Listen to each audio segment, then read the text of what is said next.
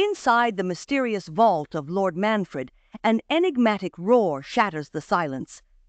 Amidst a collection of treasured upchurches, the unexpected occurs. With hands clamped over his ears, Lord Manfred is engulfed by a screaming sound, signaling the beginning of a baffling adventure. Enter Mrs. Peel and Jenkin, racing against time, unraveling a puzzle that's more than meets the eye. In the corner, a startling discovery awaits, setting the stage for yet another thrilling episode of intrigue and suspense. Stay tuned as the plot thickens and secrets unravel in this gripping tale. Now, from the makers of Cold Water Omo. Inside his vault, where Lord Manfred had been spending an hour looking at his upchurches, whose face sound began. The roar increased. Lord Manfred clapped his hands over his ears. The whole house seemed filled with a screaming sound. Then everything happened at once. There was a blinding effect. The vault clock rang and the door stood up. Jenkin and Mrs. Peel rushed into the vault. This way, Mrs. Peel. There he must be. There he is, in the corner. That can't be Lord Mansford. He's changed. But it was Lord Mansford. His face was rigid, lifeless, his hair and mutton-chop moustache vividly white.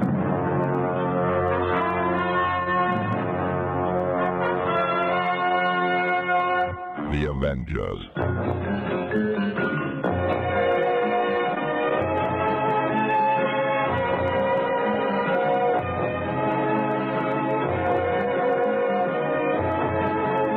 Kept John Steed and Emma Field, the Avengers.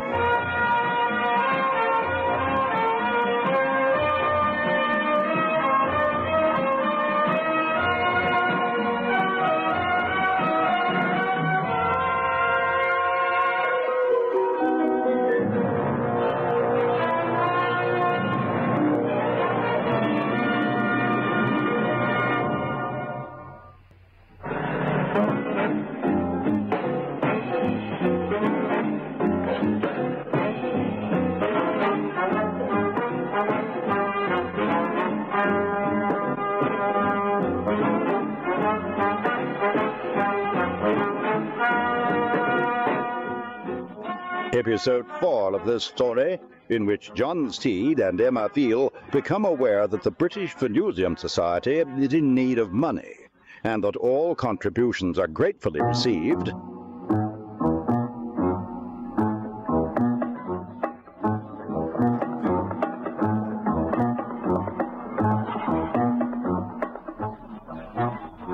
Emma Field was completely confused by the activities of the British Venusium Society.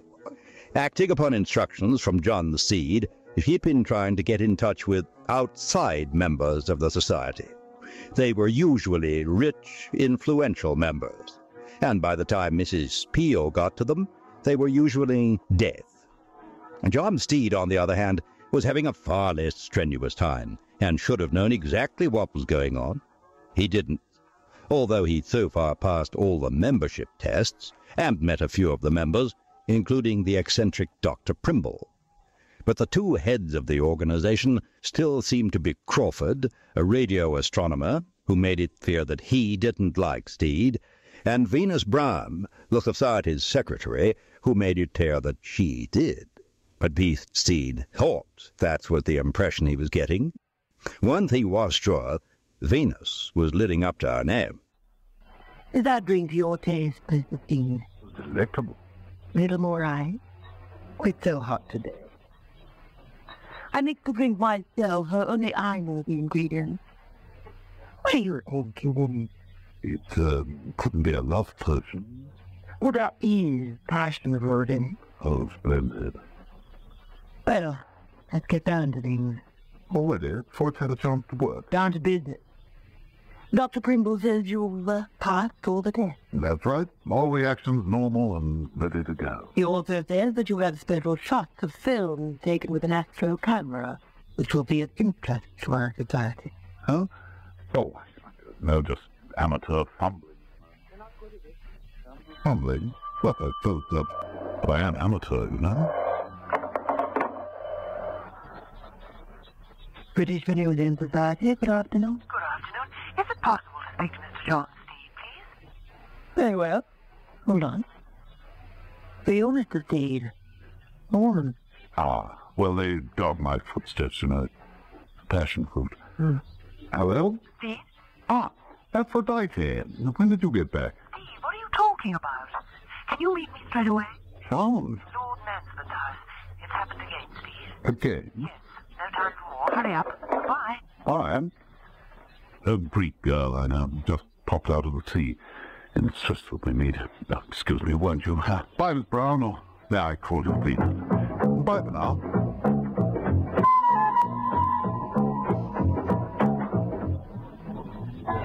In Lord Mansford's home, Mrs. Peel stood with Jenkins the butler in front of the open vault. They were looking at some photographic prints when Steve joined them. Tragedy, dreadful tragedy. How could it have happened? Photos of the scene of crime? Strangely enough, yes. Lord Mansford kept all his art treasures in there. There was this door which sealed the place off. When the young lady arrived, Lord Mansford was having a quiet hour with his collection. The timing device on the door was set to let him out at exactly 1 o'clock. 1 o'clock came, and boom! The usual story. We got in to find him dead. The print is taken by an automatic security camera set inside the vault door. Looks familiar. Like a fireball against the dark background. Like the shots from Sir Frederick Hadley's camera and the cover of Venus Brown's book. Have a closer look. Steed walked into the vault and examined the gaping hole in the vault wall. 6 inches of solid steel. What the devil could have cut through that? Something did. Something more powerful than we can guess. The New Zealand? I've seen so many strange sights like this in the last few days. Who knows? After all, we've got to the moon. Something's bound to arrive here one day. Has anything leaked out? Not a word. Complete security block. And that duty rotor? There's still one man left alive. Brigadier Whitehead. Whitehead? Asking for trouble with a name like that. Did you get in touch with him? Tried. His phone must be permanently off the hook.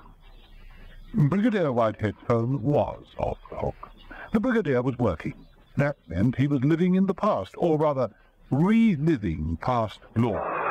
Working on his memory. Not about it. Compiling his sound. Yes, that's about the volume I want. Now, where was I? Microphone on. That's it. As you can hear, gentlemen, you are past the proceeding. Invasion is imminent. You must counterattack without delay. You'll enter operational orders.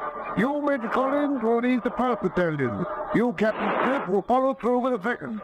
And you, Lieutenant, will command the support country. Brigadier Whitehead drew himself up to his full height and clicked his heels into the nearest microphone. That's all, gentlemen, and good luck. The Brigadier whipped smartly over to a bank of turntables, selected one, and started it under his next speech. As my officers departed, I pulled up to the front.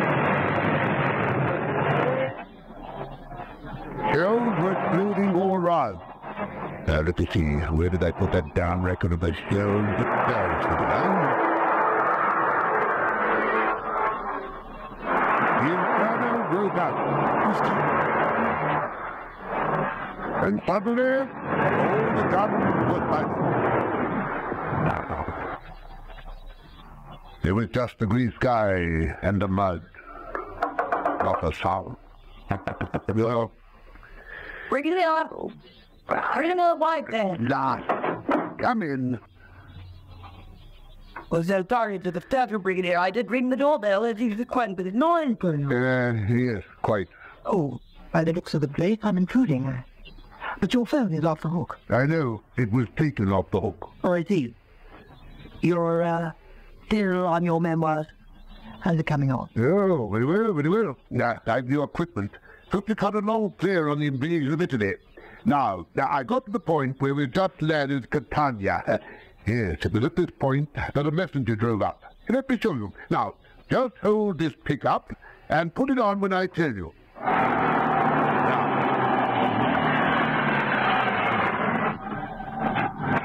I pour over the dispatch. News. I'd lost my battalion commander. I had to reach Oakwood. I got the messenger fight to break your headquarters.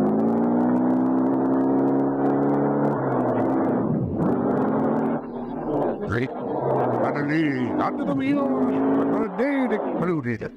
Come to me, come now. I jumped for cover. This?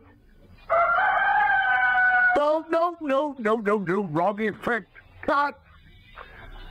Oh, better take a break. Care for a drink, Venus? I'd rather had a generous contribution to the society's fund. Another contribution. Well, if we're to launch our satellite, You already had 20,000. that wouldn't even pay the fuel bill. There, it would pay a few of mine. Listen, Brigadier, I'm only a woman. No, none of that. Before I dig any deeper, I'd like a peep at the accounts. I can't. Treasury report. Hadley and Manford are of the same mind. We'd like to see where the money is going. Well, where do you think it's going? Oh, you are touchy. Well, if that's the way you're thinking, I'd better leave. No. No need to be like that. And look, I can't make watch duty tonight. I'm working on the Battle of Palermo. You know, I almost fought it there. Had the luck of the devil. Well, I hope it stays with you. Second time round. Bye.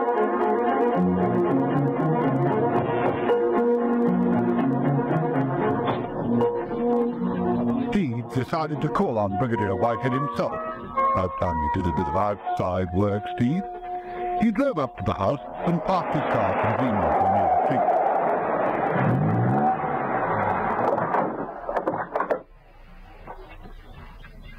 As he moved toward the house, he noticed Venus Brown disappearing along the wooded drive, her long legs briskly carrying her shapely figure out of view round the bend. There was a burst of machine gun fire. Steve dropped into the nearest bushes. I pulled out the pin of the grenade and hauled it into the trigger. Steve picked himself out of the bushes. The enemy was still advancing, and Then, suddenly, a reverberating sound was heard. Had Mrs. Steele been there, she would surely have recognized it. Light dazzled Steve's eyes. Steed instinctively placed an arm over his eye. There was a muffled roar. And a scream from the Brigadier. Sounds as though his luck didn't last a second time round.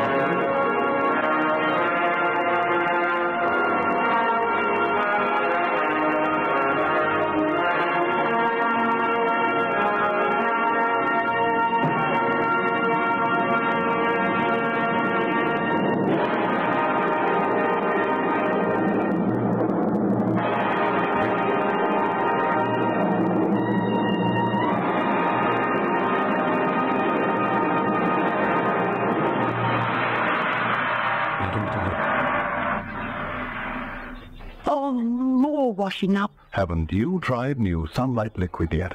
Should I? Yes, because new Sunlight Liquid gives you real economy. It's proved the most economical dishwasher. 1 teaspoonful washes a whole sinkful of dishes Sunlight clean. Sunlight thing? Right. A fresh, sparkling cleanness you've never known before. Why fresh? That's the lemon juice. And sparkling? Because it's concentrated. New Sunlight Liquid gives you the greatest grease-cutting power for sparkling dishes every time. There's no dirt that can stand up to the cleaning power of cold water Omo. If you use cold water, Omo comes up very, very easily indeed. There's Mrs. Sutherland of Phoenix. Once an Omo user, always an Omo user.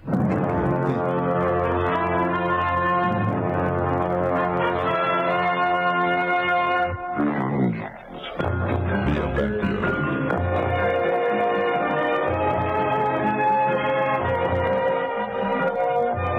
Listen every evening, Monday to Friday, to John Seed and Emma Peel, The Avengers. Brought to you by the makers of Cold Water.